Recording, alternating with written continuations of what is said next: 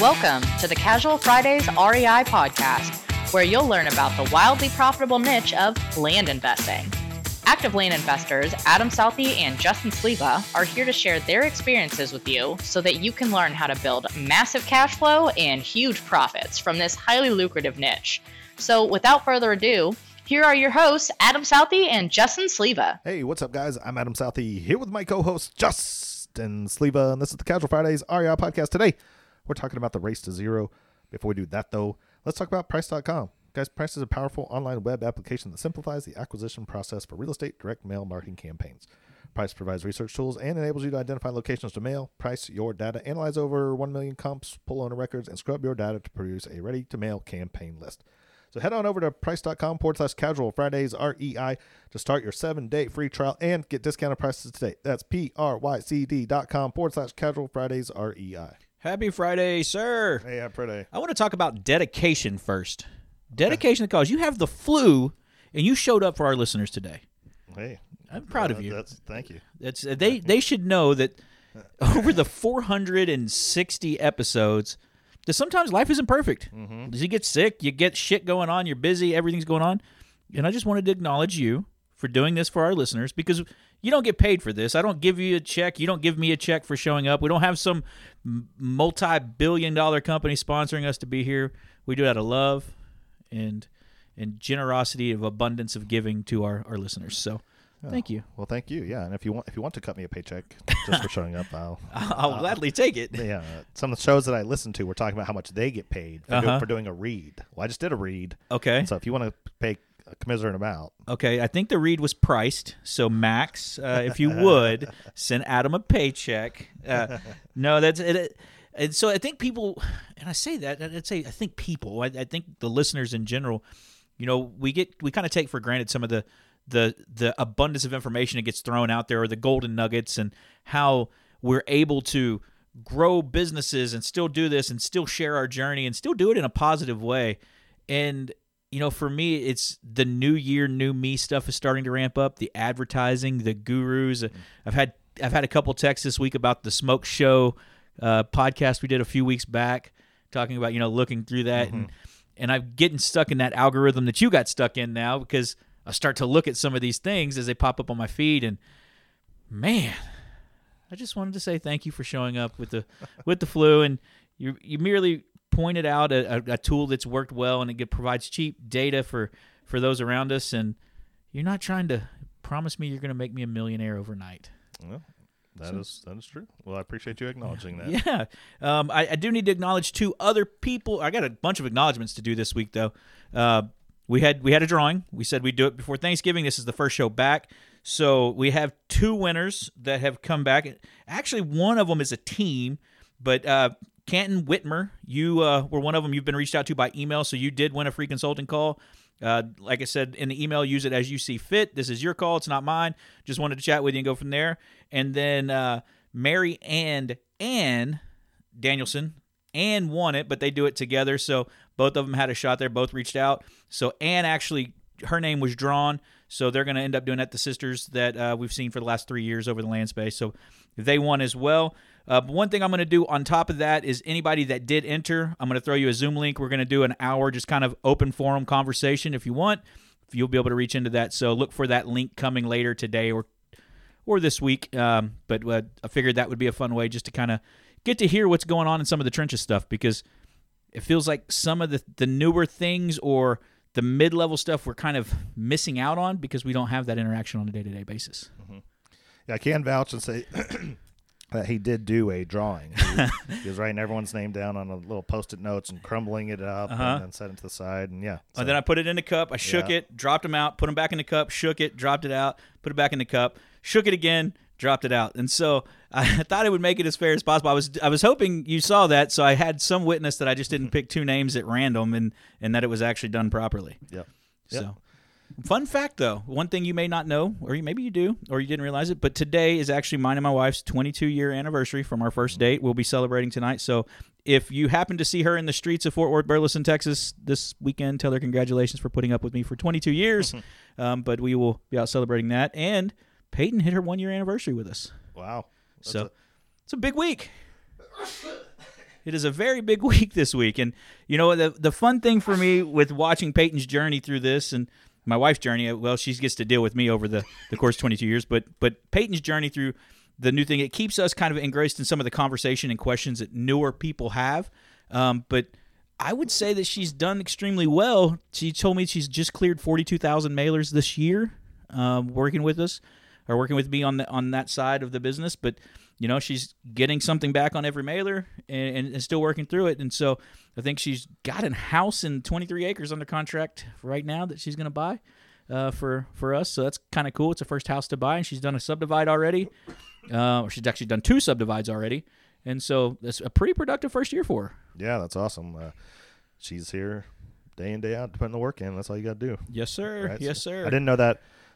I knew her 1 year was coming up. I didn't know when it was. She's not here right now, but I would say congrats. And then I did know about you and Jess, because you had told me. Yeah. Not because I wrote it down, but Yeah. you had told me, and I just had forgotten that it was today. But congrats to that one, too. That's 22 years is a very long time, especially in today's world where people hop in and out of those things. Well, yeah, I think about that. And the reason my mind went Peyton and Jessica in that is Peyton's 22 years old.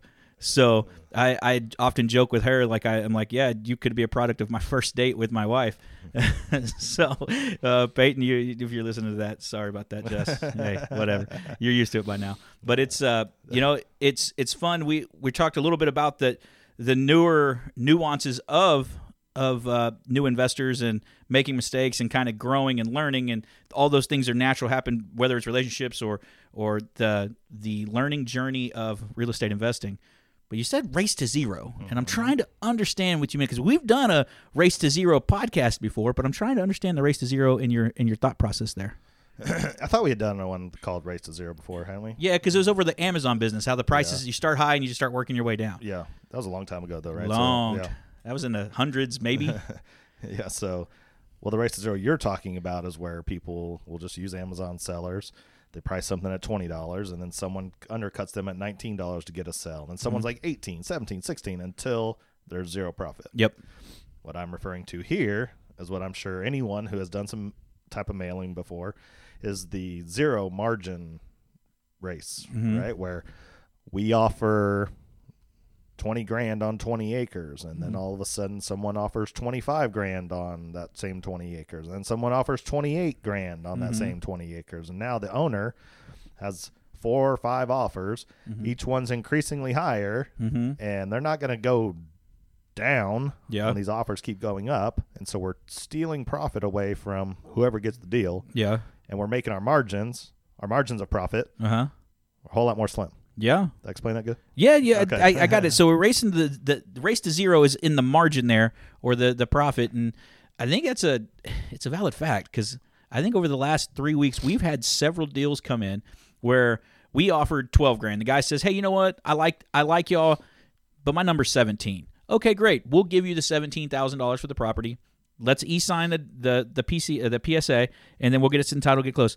Well, hey, I just got this in for $23,000. Can you match the 23? No, I can't get to the 23. All I've got's 20. That's the best I can do. Well, okay. Well, I can't do 20 because this guy's gonna give me 23. Okay, great. We always follow up when that happens.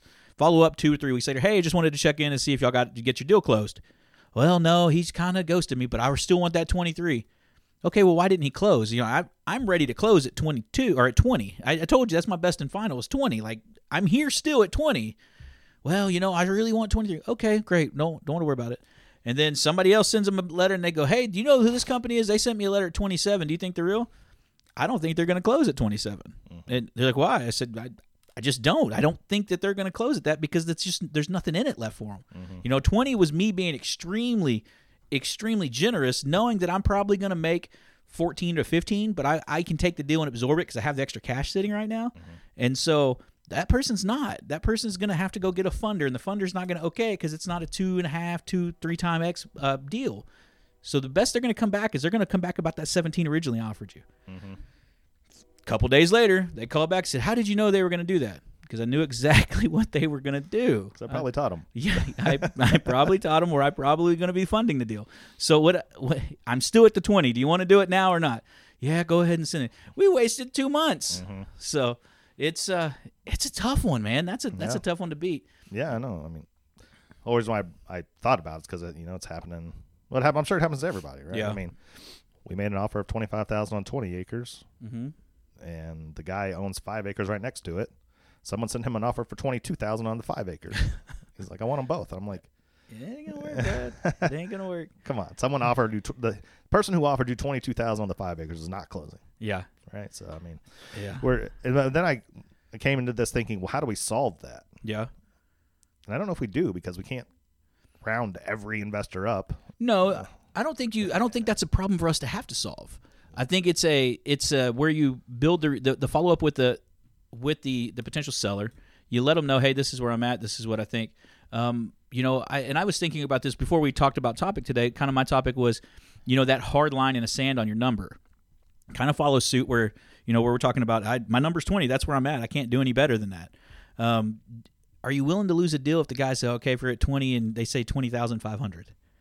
And I'm like, $500, I'm not going to lose that deal. Mm-hmm. I'll go ahead and take it. But at what point do you stop chasing it? Mm-hmm. What point do you say, hey, do you quit giving an extra $500 or $1,000 or $2,000 just to make this deal work? Because you do run to zero really quickly. Mm-hmm. Well, I think in a way that is solving it, because you say, this is my final number, but then also in the follow-up. Yeah. Right? We know through we've done everything and talked to other people and taught with text messaging, the biggest problem is follow-up. Yeah. So if people aren't following up by doing text messaging campaigns, which is super simple because you don't have to pick up the phone. Yeah. And they're definitely not following up 2 to 3 weeks later on phone calls. Yeah. Right. So that's probably the roundabout way of solving it, is in the follow-up mm-hmm. and setting your number, knowing that you're not going to go over it. Yeah. I agree with you. I think the follow-up is key. I think the big thing for me is being okay with that final number. Like and I told you this yesterday, or I think I said it to you yesterday or the day before, was that I'm willing to give my final number and just walk away and be okay with that. Like if I don't get the deal, and if it was 20,000, we'll just use the $20,000 number again. If I said, hey, we're at 12 in the blind offer, 17 is what I find when I look at it, tell him I'll give, then 20 is my best and final. If I don't get it at that, I'm okay. My conscience is clear as night. I don't get sick about it. I don't think about it. I just say, okay, hey, this deal wasn't meant to be, and I'm okay with that. Like, I'm here if you want, but I'm not going to keep chasing you. Because what I have done in the past, and this comes from experience, is, well, what if I just give him $1,000 more? Oh, I'm going to get this deal done. And then they start taking advantage of that. Like, oh, well, I just got another letter in for $1,000 more, and you start playing this piddly $1,000 game. And you sometimes, and with Peyton this week, she ran into that, and I said, hey, just tell him this is it. Like, this is best I can do. If not, hey, we won't bother you anymore either. Like, we followed up. You've raised the price on us 3 times. We've played your game. Now this is it. Like, we can't keep chasing you, and I'm not going to do that. And so put your foot down a little bit. And so that's part of this, is developing her so she understands those negotiation tactics going through this. Mm-hmm. Well, you really put yourself in a bind when you keep going up. Yeah. Because, we're moving into a slower market. Yeah. And right, so you're racing to the zero margin. You're going higher, mm-hmm.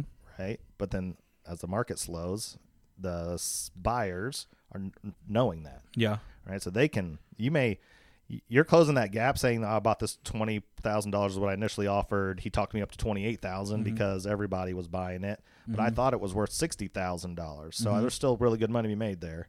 Mm-hmm. But now the market's slow and buyers know that, so they're offering 45 or 40. Yeah. And now that you pay your realtor, you're down to making $5 or $6 grand versus making 20, 25. Well, closing costs on each side too, mm-hmm. right? So yeah.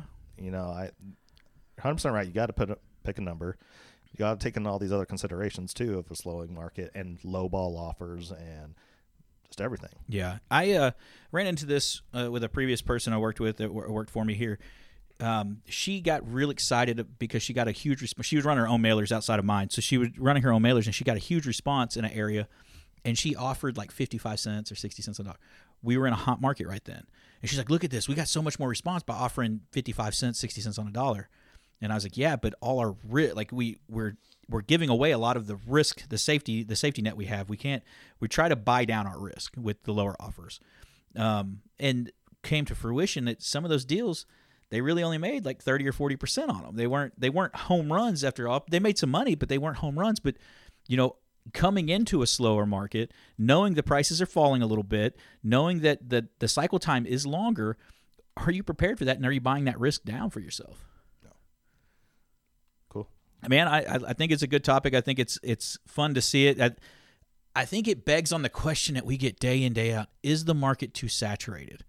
And it doesn't have to be too saturated. It can be just affected by somebody grossly mispricing a letter or mispricing offers, and it puts a false anchor for what the people believe the property's worth. Mm-hmm. And we know it's worth more than what we're offering. We get that, but we do it to make that margin. Mm-hmm. Yeah. I had a thought there, but I lost it. So it's that flu brain, man. I appreciate you coming in today with the flu and battling through it for us, because our listeners would not be the same without having us weekly. I hope not. I hope they wouldn't be. Yeah. Okay. All right, guys. Well, that's it for today. We hope you have a great weekend. As always, do us a favor: go to Facebook, Instagram, YouTube, Spotify, all these places, Apple Podcasts. Give us a like, a review, subscribe, and we'll see you next Friday. See you guys.